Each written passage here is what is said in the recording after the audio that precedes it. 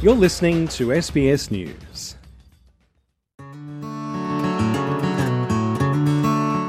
The world puts such a pressure on a young person to reach every bar in every area of their academics and life, but really, if you're good at one or two things, focus on them. Focus on those one or two things that you're passionate about, and if you pursue them in life, you will do well.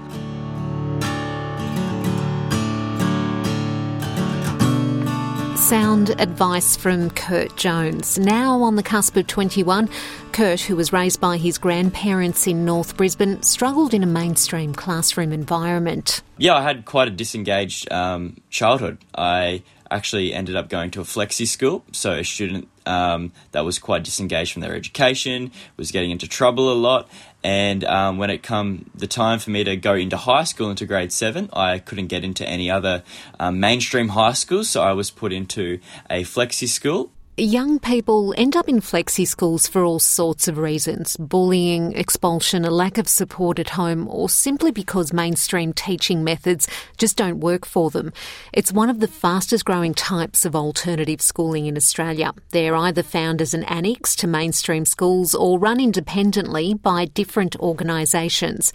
For Kurt, the shift changed his life. It was a struggle, but that school actually helped me a lot through their different ways of educational practices, and I was able to pursue my passions a lot more at a school like that, and I fell in love with the outdoors and nature through camps and outdoor education, and I had a lot of opportunities to build my leadership as a young person, and I ended up as the college captain in grade 12. So quite a bit of a turnaround from a disengaged kid that was getting expelled and suspended from a lot of primary schools.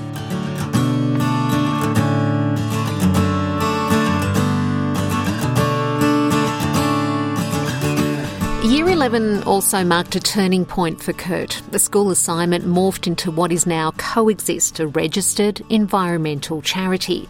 The assignment involved coming up with an idea for a small business. Kurt had to put together a business plan, a mission and vision statement, as well as a company structure and recruiting process. The inspiration behind the idea, a school camp to the Man River Nature Reserve.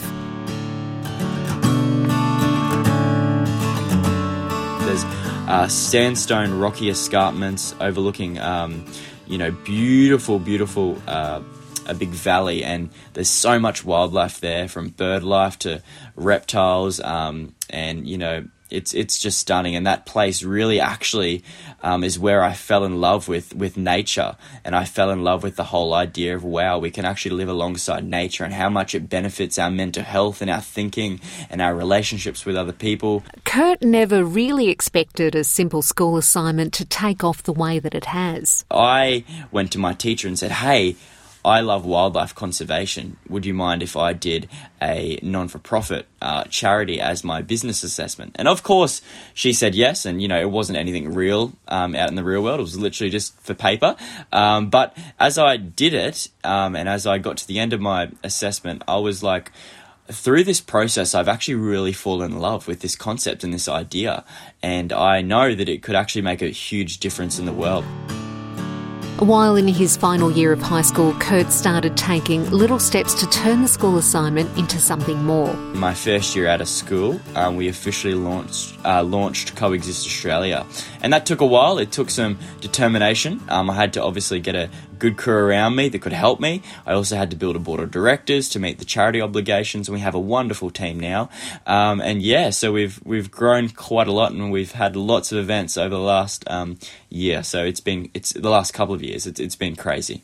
Coexist now has 7 directors on its board, including an accountant, a school principal, the CEO of another wildlife organisation, and a director of philanthropy from another organisation. And it uses social media to recruit new members and share information. Here's Kurt on Instagram talking about crocodiles. And it's really simple. This is our habitat. That is their habitat. That's not our water. That is their territory. They know their territory, and they know how to get a feed. Do not bloody go swimming in croc country. Kurt also has a day job as a videographer for a couple of different wildlife educators and influencers. As for Coexist, there are now 200 volunteers involved with the charity. We want to look at conservation from a different angle. We want to do it differently.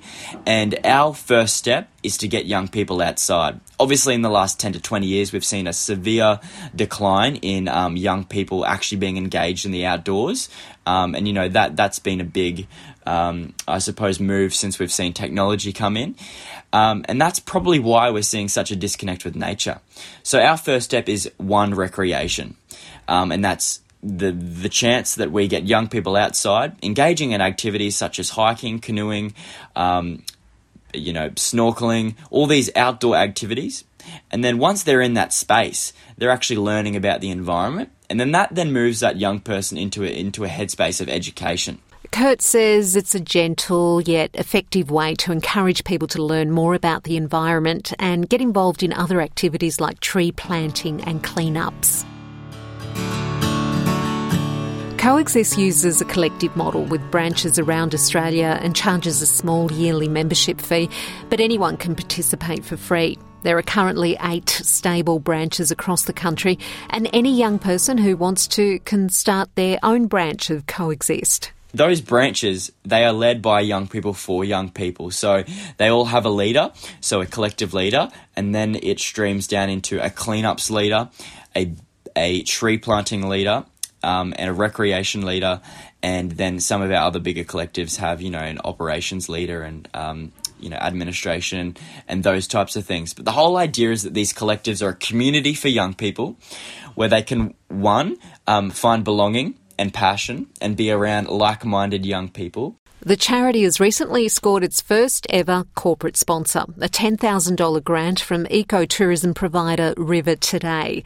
Kurt says the idea has taken off because nothing beats connecting with people in person. There's nothing more impactful and important than a personal one-on-one face-to-face relationship with a friend or a loved one. And I think that is seriously the backbone of society, and we are missing that link. I think passion and hobbies is really the gateway to building connections and belonging in the community. And you can listen to more episodes in the Change Agents podcast series wherever you get your podcasts. Peggy Giacomellos, SBS News.